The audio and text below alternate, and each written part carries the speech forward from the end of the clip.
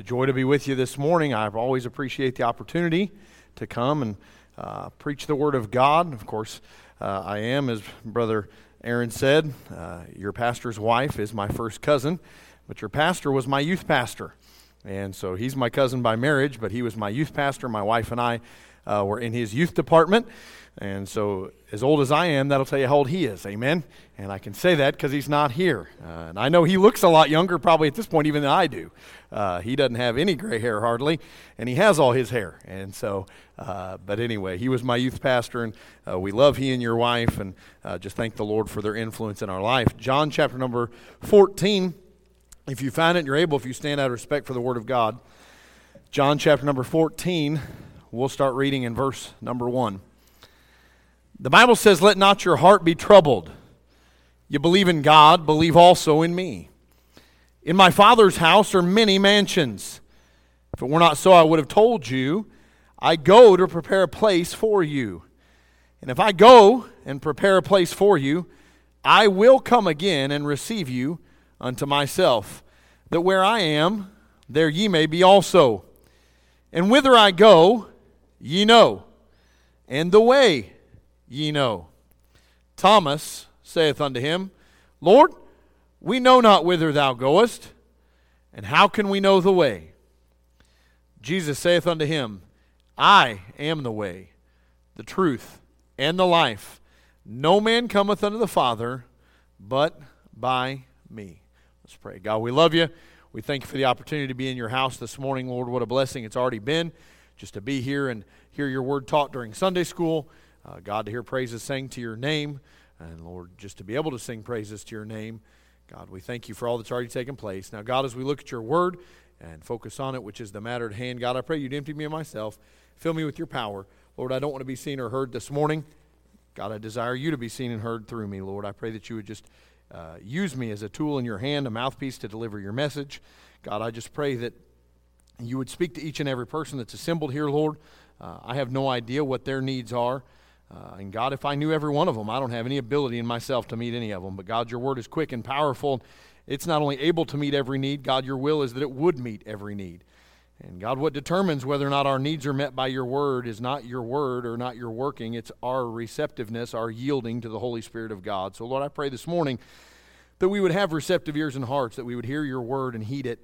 And God, that we would let it sink into our hearts and minds, and God, that we would have obedient hands and feet. We would take it and do with it what you'd have us to do, God, and apply it to our lives and leave here different than we came, changed by your word. Lord, I pray if there's one here that's lost, God, that today would be the day they trust Jesus Christ as their Lord and Savior. Lord, for maybe that Christian that knows you as Savior, but God is far from you, I pray, God, that they would get right today as well. Lord, I pray the conviction of the Holy Spirit would rest on the hearts and minds of those where conviction is necessary. God, I pray that you'd speak to each and every one of us. And Lord, I do pray that you would just work in this service as only you can. God, I pray that you bind Satan from this place. Again, use your word, Lord, to draw us closer to you, make us more like the Lord Jesus Christ. God, I do pray that you would work this morning and do a work in our hearts and lives. We'll give you the honor, glory, and praise for what you do. In Jesus' name we pray. Amen and amen. You can be seated. The title of the message this morning is No Other Way.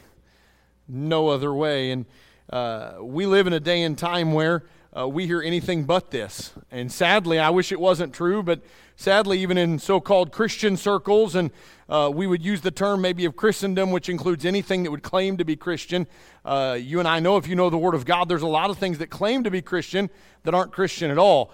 But everything that would claim to be Christian in those circles this morning, they would offer many, many options and many, many ways of how one could know they could go to heaven. They would offer many options of how you can live and ways to live. And they would want to give the idea that really it's more up to you, and it matters what you think, and truth is relative and all that sort of thing. We hear all those things today. And that's the world that we live in. And unfortunately, according to Scripture, we know very well that that's not true. And it's sad that that's what people think, but that is not what the Bible teaches. And Jesus here makes very clear the same thing. You know, in our text, he starts off in verse number 1 and says, "Let not your heart be troubled." This was a time for he and his disciples that was a troubling time. They were having the Last Supper, and they were there in the upper room, and as he was talking to them, and he was making clear to them that he was going to go and be crucified. And of course, that's not what they wanted to hear. And you have to remember that by history and by what they would have been taught and by their misinterpretation of the Old Testament, the Jews as a whole, we can't speak for just his disciples, but we know many of them were in this boat as well. The Jews as a whole were looking for a political Messiah. They expected the Messiah to come and overthrow Rome, set up his government, rule and reign, and that Israel would be powerful once again. And so here Jesus is, who they know is the Messiah. They have no doubts he's the Son of God. They've said as much to him. Peter, of course, voiced the confession. The disciples agreed with him, the 12 did, other than Judas, who we know Jesus called a devil. But the other 11 knew he was the Christ, the Son of the living God. And now here he is explaining to them, my time has come and I'm going to die. And you can imagine in their minds, this didn't sit well. And they're thinking, that's not what's supposed to happen. You're supposed to set up your kingdom. You're supposed to overthrow the Roman government. You're supposed to bring Israel back to power and prominence. They were very troubled. They were very downhearted. They were very burdened, if you will, and Jesus knew that. And that's why he said to them, let not your heart be troubled. He knew they had a lot that was troubling them. Right before this, in the book of John, we find recorded him talking to Peter about Peter denying him. And so it was not a lighthearted situation when he brings this part of the book in John chapter number 14. And so he tells them to not let their heart be troubled. But you know, with what was going on in their life, that was easier said than done.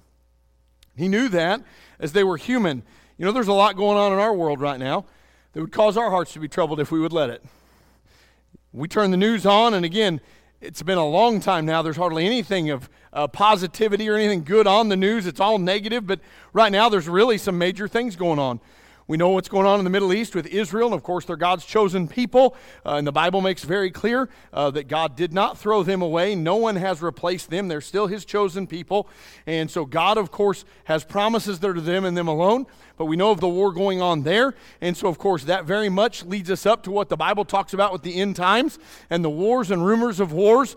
We look around at our country and the condition that it's in, and the political state of the United States of America is just a mess. We know that, and the politicians are a mess, and that's on both sides of the aisle. We'd do way better if we just threw them all out and started over. But anyhow, we know all those things, and so understanding where we are today and understanding what's going on, it would be easy for you and I to let our heart be troubled. And so Jesus knew where they were at, and he knew what would bring them comfort. And what brings comfort is not me doing whatever I want and thinking however I want. That doesn't bring comfort. We would think that it would, and if someone would ask us what we would want in life, that's probably what we would say. I want to make my own decisions and do my own thing. It always cracked me up. I was a youth pastor for several years before I went into being a pastor, and God called me to pastor a church, and I was a youth pastor there at our home church at Lighthouse Baptist Church, and we had it not as many times, but I've heard through the years lots of teenagers say things like, man, I can't wait to get out of my parents' house and get out from under the rules and be able to do whatever I want. I'm joining the military.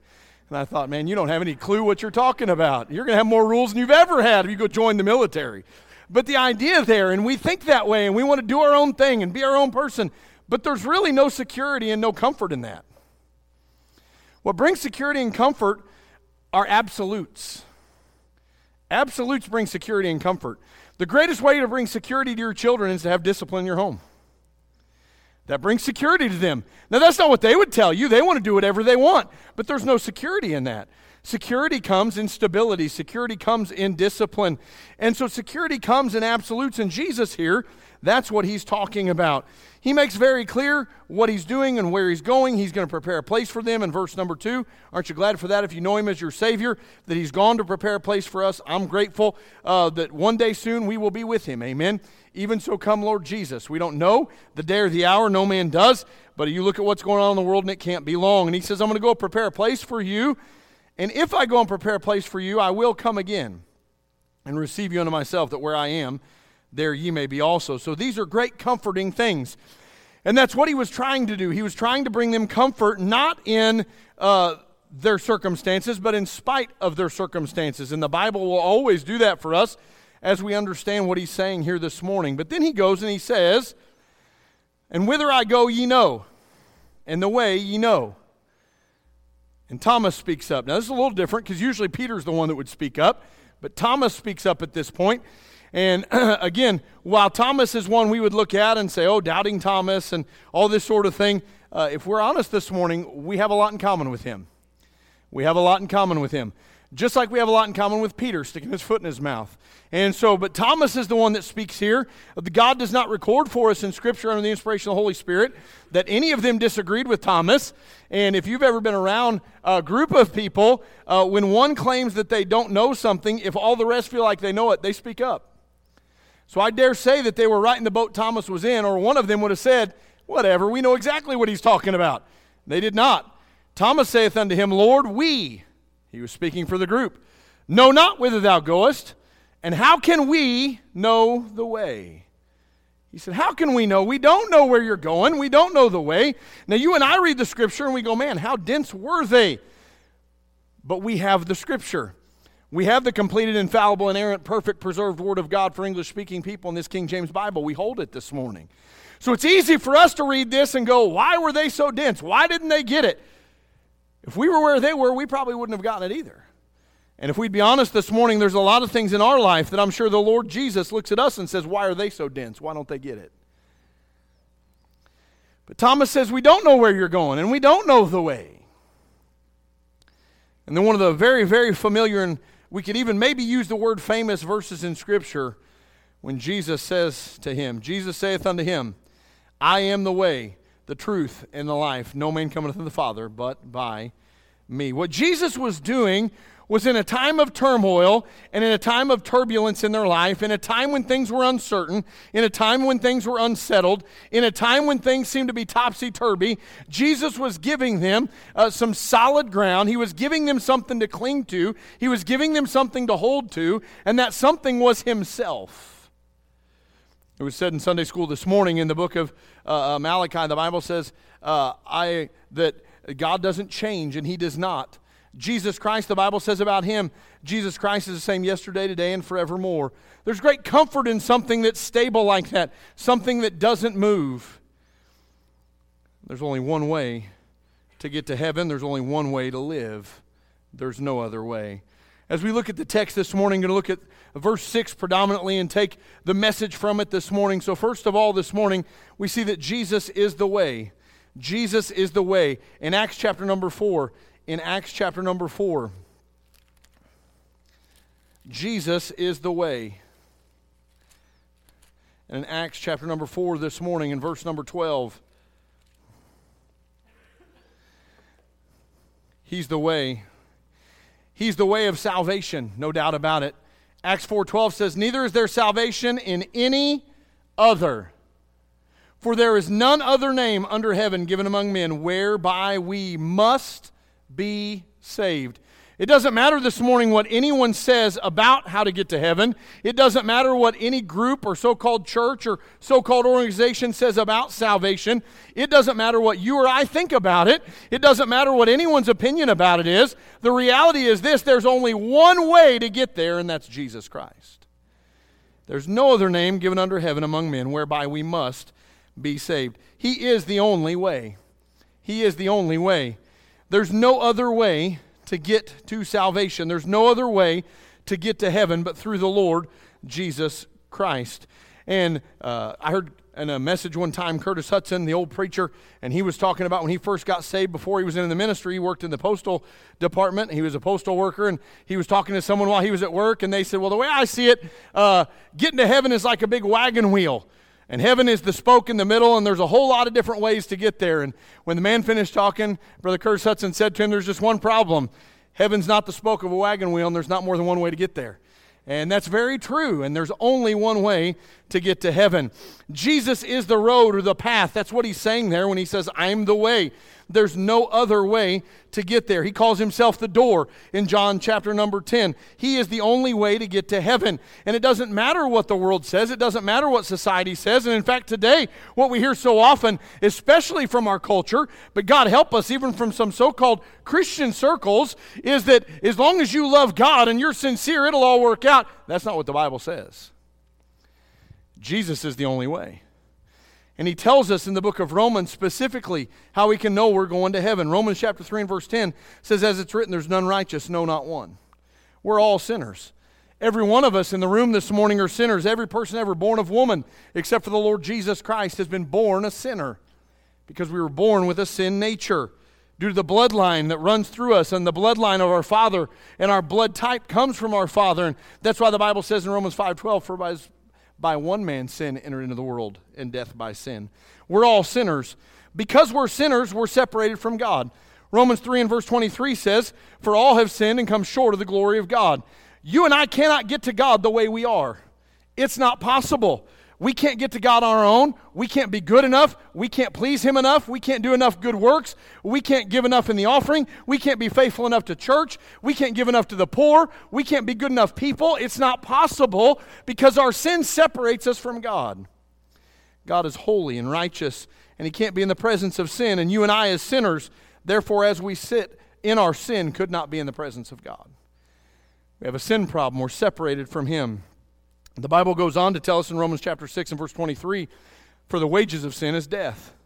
The payment for my sin and your sin is that we would die and be separated from God forever. That word death in Romans chapter number 6 and verse 23 doesn't just refer to physical death, but it also refers to the spiritual death or the second death, meaning eternal separation from God in a place the Bible calls hell. It's often said in our day and time that I don't believe a loving God would ever send anyone to hell. Neither do I. And He never has. But there's a whole lot of people in hell. God didn't send them there. Listen, His desire is not that any should perish, but that all should come to repentance, according to the book of Peter. We know that this morning, but our sin has a price on it, and that's what we deserve. And as a human being, that's the only thing we deserve, is to die and be separated from God forever. The good news of the gospel we find in Romans chapter 5 and verse 8. The Bible says, but God commendeth His love toward us, in that while we were yet sinners, Christ died for us. He died for us even though we were sinners. He paid our sin debt. He paid a debt He didn't owe. And it was a debt that we couldn't pay, but we did owe. And He paid it for us so we wouldn't have to die and go to hell. The second half of Romans 6:23 says this, but the gift of God is eternal life through Jesus Christ our Lord. And if we will just simply repent of our sin, the book of Acts tells us we have to have repentance towards God and faith towards the Lord Jesus Christ. If we repent of our sin, acknowledging that I'm a sinner and that I can't get to heaven the way I am, and I need help, I need God to make me what I need to be to get me to heaven. I need God to save me. That's repentance. As I repent of my sin and put my faith and trust in Jesus Christ. Romans chapter 10 says this in verse number 9, that if thou shalt confess with thy mouth the Lord Jesus, and shalt believe in thine heart that God hath raised Him from the dead, thou shalt be saved. For with the heart man believeth unto righteousness, and with the mouth confession is made unto salvation. For the Scripture saith, whosoever believeth in Him shall not be ashamed. And then verse 13 says, for whosoever shall call upon the name of the Lord shall be saved. Friend, if you're in here this morning, you've never trusted Jesus Christ as your Savior. Maybe you came in this morning thinking you'd go to heaven because of your good works. Maybe you came in this morning trusting your church attendance to get you to heaven. Maybe you came in this morning trusting the fact that your family lineage and history was Christian in some nature to get you there. But the reality this morning is there's no other way but the Lord Jesus Christ. And if you've never put your faith and trust in Him and Him alone, don't leave this place without doing that today. Trust Him as your Savior. He's the only way of salvation. He's the only way of salvation. He's not only the only way of salvation, He's the only way of a life that pleases God. He's the only way of a life that pleases God. If we want to live in a way, once we know Jesus Christ is our Savior, if you want to live in a way that pleases the Lord, you have to live His way. It's not about each of us living our own way and it being our own life. The truth is, the Bible says once you're saved, you're bought with a price. We're grateful for salvation. We're grateful for the blood of Christ, and we want to think about that, but often we don't like the idea. All through the New Testament, when the Bible refers to those that are believers as servants, the word used is really the word bondservant, and it's the idea of a slave, someone who's been sold or bought. You say, well, I don't like that. Well, that's what the Bible says we are, spiritually speaking. We were bought with the precious blood of Jesus Christ, and that's the only reason we can go to heaven. But because of that, we belong to Him. We are His. And our life to glorify God and to please the Lord has to be the way He wants us to live. And we find that, of course, in His Word. Jesus is the way. Number 2 this morning, He's not just the way, although there's great comfort in that. There's great comfort in knowing I don't need to figure out how to get to heaven. I don't have to come up with some plan. I don't have to solve the puzzle. I don't have to answer the riddle. No, God's been very clear. He's the only way. There's no other way of salvation. But not only is He the way, number 2 this morning, Jesus is the truth. Jesus is the truth. And he said that. Jesus saith unto them, I am the way, the truth. What he was saying is, I am the way, I am the truth. Go to John 17 with me, just a couple pages over. He is the truth. He is the truth. John 17, verse 17, the Bible says this, sanctify them through thy truth. Thy word is truth. Sanctify them through thy truth. Thy word is truth. The word of God is truth. What does the Bible call Jesus Christ in John chapter number 1? The Word. He is the truth. He's the living, breathing Word of God, the all-eternal, all-existent, all-powerful God, but He's the Word of God. The Word of God that you and I hold in our hands is simply the Word that He gave through the inspiration of the Holy Spirit. He is truth. He is truth. He is supreme truth. One of the sad things in our culture and our society is so many things that are absolutely, undeniably fact. Our entire culture and world are now saying, well, those aren't true. I'm not talking about opinion. I'm not talking about which is better, peanut butter or chocolate. By the way, they're good together, amen? You don't have to pick one. I'm not talking about things that we would have opinions about. Which kind of meat is better, beef or chicken? They're both good, amen? I'm not talking about those things. I'm not talking about opinions. I'm talking about things that are undeniable. We live in a world that's so messed up on this area of truth and so concerned about everyone having their truth, which is totally against the Word of God, by the way. The only final truth is this book right here. It is absolute truth. It is undeniable. And God has made clear what real truth is. But we're talking about undeniable things this morning, like the fact that God created male and female. No, there's hundreds of genders. How ridiculous. There's no truth to that. But yet our culture and our society has said, no, it's totally up to you and how you identify. That's foolishness. And now they're pushing hard to make it to where even children are not on their birth certificates going to be identified one way or the other. Because after all, they need to make that decision. Good luck with that. If you let a kid make the decision what they are, they'll all end up animals. You know, my kids when they were little all wanted to play like they were dogs or they were lions or they were whatever. Why? Because they're kids. They don't know what they're talking about. But when they're born, they're given a gender by God.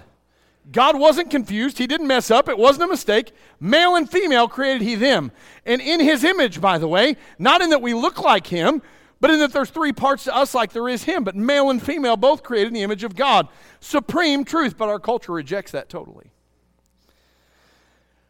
The more basic truth they can reject, the more they can get rid of God. You see, if you know the Lord Jesus Christ as your Savior, you don't desire to get rid of God because you understand He is the source of all truth. But for those that don't know Him, His absolute truth is not only convicting, but it's bothersome because it tells them they're wrong. There's a reason Jesus said He came not with peace but a sword. You say, what did He mean by that? Well, the very fact that He came and said, you can't get to heaven but through me, that's offensive. You understand it's offensive to tell somebody they're not good enough no matter the context. But friend, when it comes to heaven and hell, we are not good enough to get to heaven. Doesn't matter how wonderful you think you are. You're not good enough to get there, and neither am I. And so Jesus said, I came not with peace but a sword, knowing and understanding that the truth and the absolute truth would be divisive. It doesn't change that it's fact. It doesn't change that it's fact. The bumper stickers, and I'm not upset with them, and I didn't see any coming in, but I understand the thinking. But they have the bumper stickers that say, God said it, I believe it, that settles it. I understand the sentiment there, but can I just tell you, you don't have to believe it for it to be settled. It's truth whether you believe it or not. And it doesn't matter if someone would say to you, well, I don't believe the Bible. That doesn't make it any less true. Or they say, well, I don't believe there's only one way to heaven. That doesn't make it any less true. And there's great comfort and great security in knowing I don't have to wonder about truth. It's given to me right here.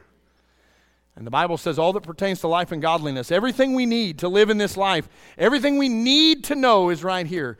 So there's a lot of things it doesn't say that I want to know, but everything we need to know is right here. If we need to know, God told us. If we don't need to know, He didn't. You know, that's how it is with, if you're a parent with your children, you don't tell them everything. You tell them what they need to know. And a lot of times, they don't need to know much. And so it comes right down to the moment of doing something. They have no idea what's going on because they don't need to know. I know my kids have gotten questions from friends and things sometimes about, well, hey, what's going on? And they're like, I have no idea. He didn't tell me that stuff. They don't need to know. What they need to know, I tell them. And God's no different with us. Supreme truth. Not only is it supreme truth, it's not disputable. It can't be argued with. You say, well, people argue with it all the time. Yes, but they can't prove any of it untrue. They can't prove any of it untrue. Can I tell you that true proven science goes hand in hand with this book? Oh no, there's a lot of things that are scientific that disagree with the Bible, but they can't be proven. They can't prove to you that evolution's a fact because it's not. It never happened. If evolution happened, where are the missing forms? Where are the parts in between the amoeba and the man?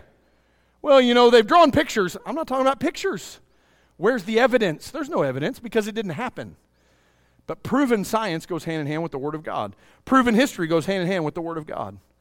You understand the things the Bible talks about in a historical fashion have all been proven to be true. They've archaeologically found proof of the countries and the kingdoms and the peoples the Bible talks about. They've found all of them. Why? Because it's true. It's accurate. You understand that every culture in the world, no matter their language, no matter where they come from, no matter their religion as a culture, they all have some account of a worldwide flood. Why? Because it happened. It's true. We need to understand that. The Bible is supreme truth. It's not disputable. Jesus said, I am the truth. He was giving them comfort, and there's great comfort in knowing that He's the only way. I don't have to figure it out. There's great comfort in knowing that He is the truth. I don't have to know what is right or wrong. I just have to compare it to what He said. And if you would just take everything you heard and bring it under the obedience of this book right here, you'd find out real fast if it's true or not. You'd find out real fast if it's true or not because He's the truth. Jesus is the way. Jesus is the truth. Number 3, Jesus is the life. Jesus is the life. Go back to John chapter 3 with me this morning. John chapter number 3 with me. Jesus is the life.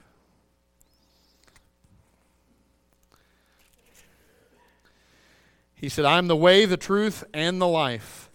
And the life. John chapter number 3 and verse 16, probably the most famous verse in all of Scripture.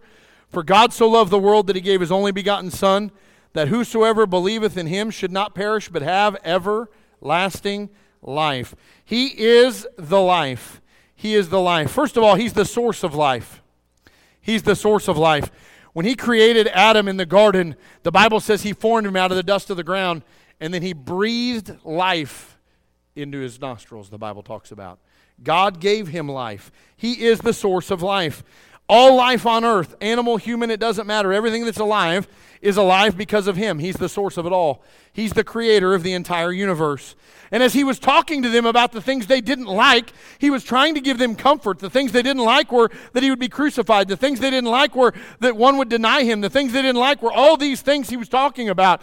And He's trying to give them some comfort and trying to give them some peace. And He told them He was the way and He told them He was the truth. But He makes very clear to them, I'm the creator God. And everything I say is true, and you can trust everything I say and do. He's the source of all life. He's the source of all life. Not only is He the source of all life physically, He's the only source of life spiritually. He's the only source of life spiritually. We've already talked about that. I won't re-preach that point. He's the only way of salvation. No one has salvation any other way. I've heard many say in my life, well, God and I have an agreement. We have an understanding. The only understanding you'll ever have with Almighty God is that you agree with what He says. That's the only understanding and agreement He'll ever make with anybody. There's no understanding with God that, hey, you have some other way. No, there is no other way. He's the only way. He's the source of life. No question about it. Spiritually speaking and physically. By the way, He's the sustainer of life. He's the sustainer of life. Life and death are in the hands of God. It's up to Him. He's the one that determines how long we live. He's the one that determines. The Bible says, appointed unto men once to die, and after this the judgment. It's up to God to decide that. And yes, we live in a day and time where God has allowed us to have a lot of medical advances and scientific advances and technological advances, and people are thinking now, and we're going to live longer and longer and longer. And of course, their goal, if they would ever say it, would be that somehow we could live and maybe cheat death and not die at all. It'll never happen because life and death is in the hands of God. Life and death is in the hands of God. What advances we have, God has allowed. Make no mistake, He won't allow it to go farther than He wants it to. You say, how do you know that? Well, look at the Tower of Babel. They had one language, one mind. They were totally unified. They were building this tower unto heaven, this temple to worship the heavens. They thought they could be greater than God. And God said, there's nothing they won't be able to accomplish at this point. So what did God do? He confounded their languages and scattered them all over earth. He changed their languages and then scattered them all over the earth. Why? Because He wasn't going to let them go further than He wanted them to go. Make no mistake, that's no different today.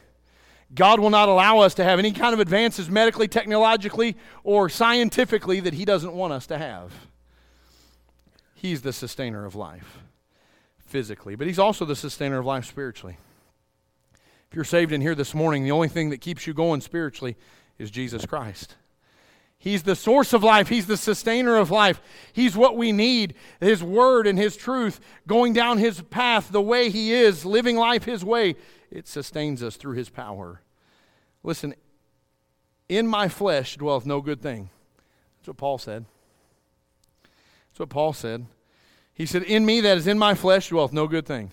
That's after the famous passage in Romans 7 that I won't quote because it's very much twisted in the way it's worded, but when Paul makes clear the things I should do, I often don't. And the things I shouldn't do, I often do. O wretched man that I am. Paul understood he was a sinner, and yet nonetheless he said, in me dwelleth no good thing, but yet his flesh, because within him was the Spirit of God. If you're saved in here this morning, you have within you the Spirit of God, and He's the one that keeps you going in this life. Jesus is the way. Jesus is the truth. Jesus is the life. Number 4 this morning. Number 4 this morning. We see it if you go back there to John chapter 14 in verse number 6. Jesus makes very clear that while He is all of these things in a positive way, and praise the Lord for it, that due to who He is, being the way, the truth, and the life, He's also the roadblock between us and God. You say, what do you mean? Look what He says in verse 6. No man cometh unto the Father but by me. He said, not only am I the way, not only am I the truth, not only am I the life, but you cannot get to God except through me. There's no other way. There's no access to Him except through me. Go with me to 1 Timothy chapter 2. 1 Timothy chapter 2. The book of 1 Timothy chapter number 2 this morning.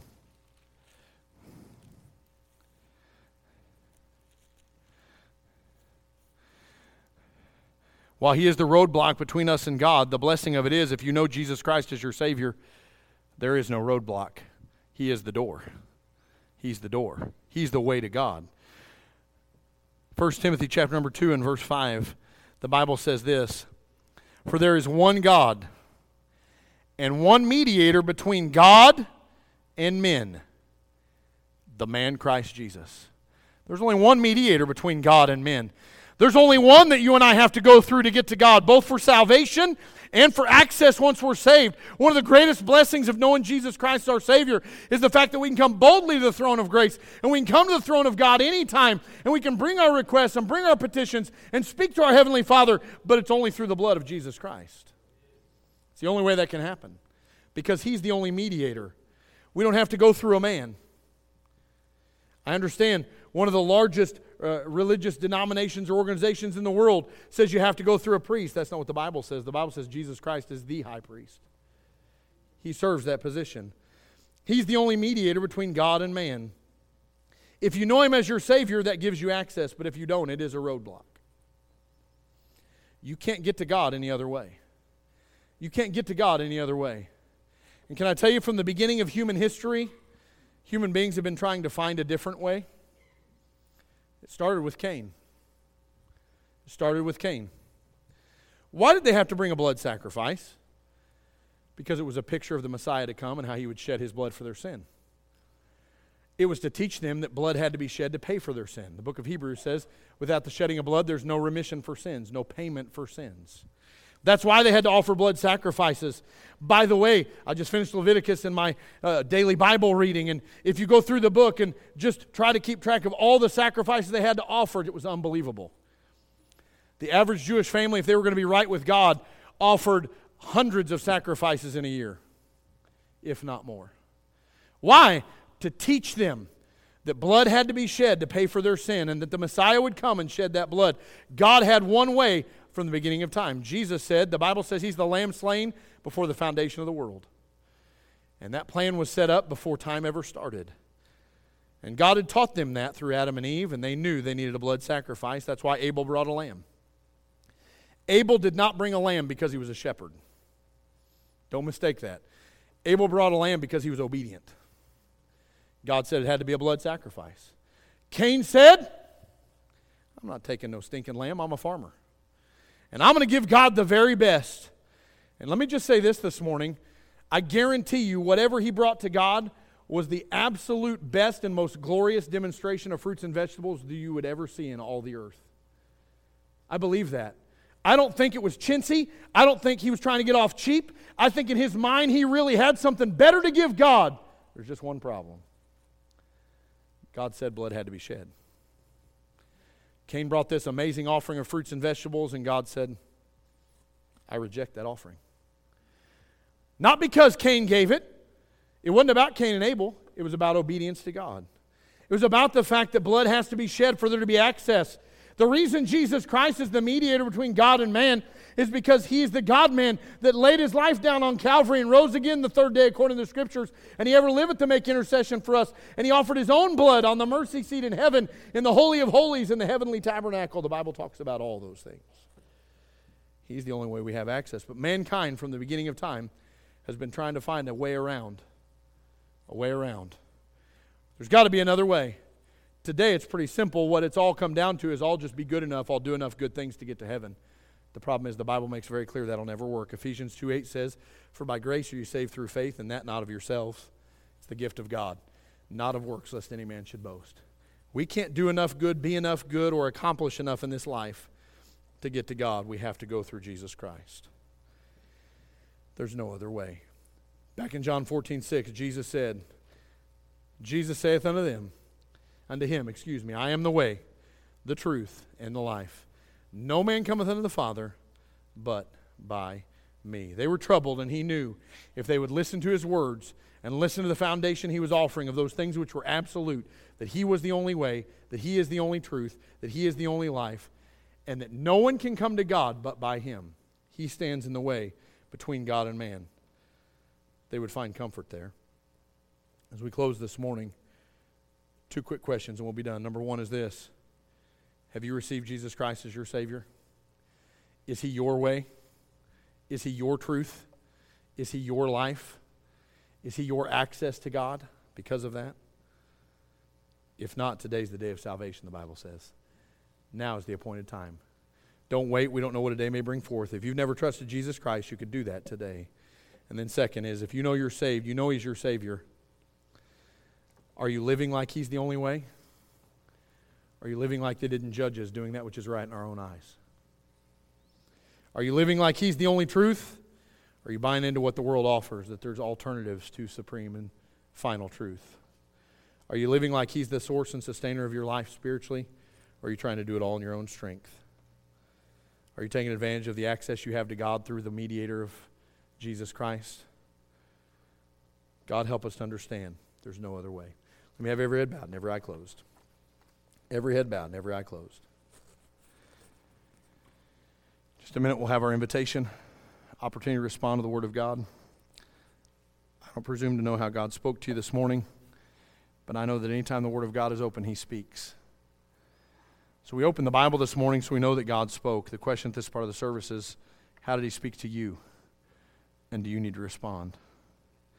It may be this morning that you've never trusted Jesus Christ as your Savior. You don't know that you're on your way to heaven. You've been trusting some other way, believing some other truth, looking for some other source to spiritual life. If so, can I just tell you, as much as He provides access to those that know Him, He's a roadblock to those that don't. You can't get to God any other way. If there's anyone in here this morning that would say, I don't know for sure I'm on my way to heaven, but I'm concerned about it, would you slip your hand up so I can pray for you? I'm not going to embarrass you. I just want to pray for you. If I like that. And second, as Christian, are we living like He is the way, the truth, and the life? we take advantage of the access we have to his Father through him? If God spoke to you, you need to make a decision. When we begin to sing, you come. Father, we love you. We thank you for your word. We thank you for the power it has. God, I just pray that you'd help us to be obedient to it this morning. God, if there's decisions that need to be made, I pray they'd be made in this invitation. We'll give you the honor, glory, and praise for what you do. In Jesus' name we pray. Amen and amen. Stand with me and turn to page